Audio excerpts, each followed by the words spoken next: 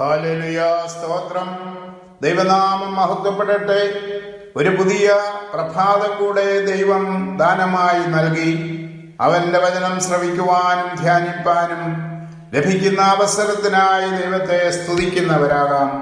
ദൈവത്തെ സ്നേഹിക്കുന്നവർക്ക്, ദൈവകൽപ്പന അനുസരിക്കുന്നവർക്ക് സന്തോഷവും അനുഗ്രഹവും ഉണ്ടാകും.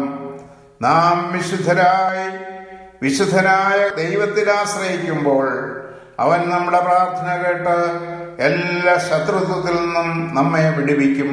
നമ്മുടെ നീതിപ്രവൃത്തികളാൽ എല്ലാ ദുഷ്ടശക്തികളിൽ നിന്നും വിടിവിക്കപ്പെട്ട് ജീവിക്കുവാൻ നമ്മെ ആഹ്വാനം ചെയ്യുന്ന ദാവീദിന്റെ ഒരു പ്രഭാത സങ്കീർത്തനം കഴിഞ്ഞ ദിവസം നാം കേട്ടു.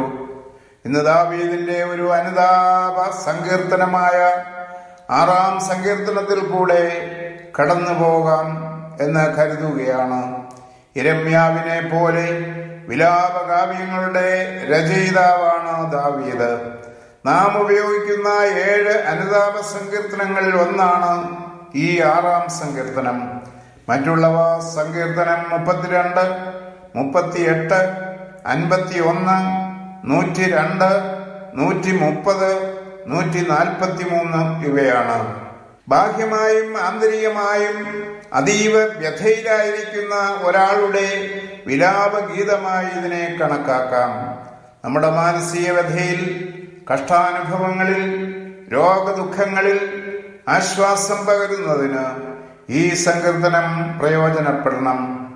ഇതിന്റെ 1 മുതൽ 7 വരെയുള്ള വാക്യങ്ങളിൽ ഉറക്കം നഷ്ടപ്പെട്ട് കർത്താവിന്റെ ദയയ്ക്കായി പ്രലപിക്കുന്ന ദാവീദിനെ നാം ദർശിക്കുന്നു.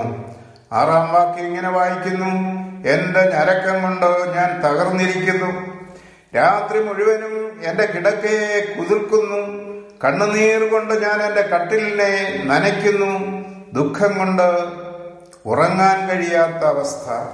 അവന്റെ ഹൃദയം ദൈവസന്നിധിയിൽ പകരുന്ന നിമിഷങ്ങൾ. നമ്മുടെ ജീവിതത്തിൽ അസഹ്യമായി വരുന്ന എന്തെല്ലാം പ്രതികൂലങ്ങൾ, രോഗദുഃഖങ്ങൾ, മാനസിക സംഘർഷങ്ങൾ നമ്മുടെ ഉറക്കം കെടുത്തുന്നുണ്ട്. അവിടെയൊക്കെ പരാതികൾ പറയുകയല്ല, ദൈവസന്നിധിയിൽ നമ്മുടെ ഹൃദയം മുഴുവനായി പകരുന്നവരാകണം. ദൈവസാന്നിധ്യമില്ലാത്ത അവസ്ഥയാണ് മരണവും പാതാളവും. മനുഷ്യനെ ദൈവത്തിൽ നിന്ന് അകറ്റുകയും ജീവനെ തകർക്കുകയും ചെയ്യുന്ന ശത്രുശക്തികളാണ് ഇവ രണ്ടും.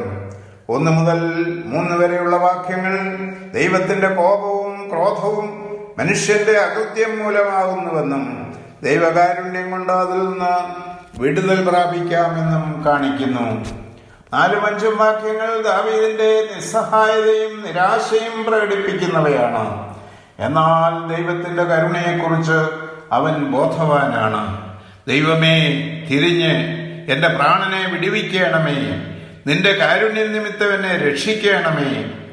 ഏത് നിസ്സഹായ അവസ്ഥയിലും നിരാശയിലും നമ്മോട് കരുണയുള്ള കർത്താവിനെ കുറിച്ചുള്ള ബോധം നമ്മെ ധൈര്യപ്പെടുത്തണം. 6 മുതൽ 8 വരെയുള്ള വാക്യങ്ങളിൽ കഷ്ടതകൾക്കിടയിലും അവന്റെ ധൈര്യവും പ്രത്യാശയും പ്രത്യക്ഷപ്പെടുന്നു. 8-ാം വാക്യം: നീതികേട് പ്രവർത്തിക്കുന്ന ഏവരുമേ എന്നെ വിട്ടുപോകുവിൻ, യഹോവയുടെ കരച്ചിലിന്റെ ശബ്ദം കേട്ടിരിക്കുന്നു.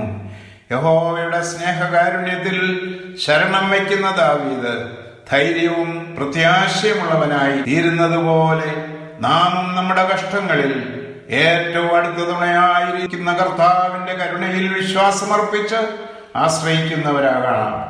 8 മുതൽ 10 വരെയുള്ള വാക്യങ്ങൾ ദാവീദ് തന്റെ സഫലമായ രക്ഷ പ്രകീർത്തിക്കുന്നു. യഹോവ ഭക്തനെ ഏതുവിധ ദുരിതങ്ങളിൽ നിന്നും വിടുവിക്കുന്നവനാണെന്ന് ദാവീദ് ഈ സങ്കീർത്തനത്തിൽ കൂടെ നമ്മെ ബോധ്യപ്പെടുത്തുന്നു. യഹോവ നമ്മുടെ കരച്ചിലിന്റെ ശബ്ദം കേൾക്കുന്നുവെന്ന് പൂർണ്ണമായി വിശ്വസിക്കുക, അത് മറക്കണ്ട. നീതികേട് പ്രവർത്തിക്കുന്ന ഏവരുമേ എന്നെ വിട്ടുപോകുവീൻ എന്ന വാക്യം പുതിയ ജീവിതപാത തിരഞ്ഞെടുക്കുന്നതിന്റെ അടയാളമാണ്. അധർമ്മം പ്രവർത്തിക്കുന്നവരെ എന്നെ വിട്ടുപോകുവിനെന്ന് നമ്മുടെ കർത്താവ് വിശുദ്ധ മത്തായിയുടെ സുവിശേഷം 7-ാം അധ്യായം 23 ഈ ഭാഗം ഉദ്ധരിച്ചുകൊണ്ട് പറയുന്നു. ദാവീദ് വളരെ ആകുലചിത്തനായി അഭയയാചനയുമായി ദൈവസന്നിധിയിൽ നിലവിളിച്ചുവെങ്കിൽ ഹന്നായെ പോലെ അധികം സന്തോഷത്തോടെ സ്തുതി സ്തോത്രങ്ങൾ അർപ്പിച്ചുകൊണ്ടാണ് സങ്കീർത്തനം അവസാനിപ്പിക്കുന്നത്. നമ്മുടെ എല്ലാ പരാധീനതകളുമായി ദൈവസന്നിധിയിൽ ചെന്ന് നമ്മുടെ ഹൃദയത്തെ അവന്റെ മുമ്പിൽ പകരാം. കരുണയുള്ള കർത്താവ് എല്ലാവിധ വ്യാധികളിൽ നിന്നും നമ്മെ വിടുവിക്കും.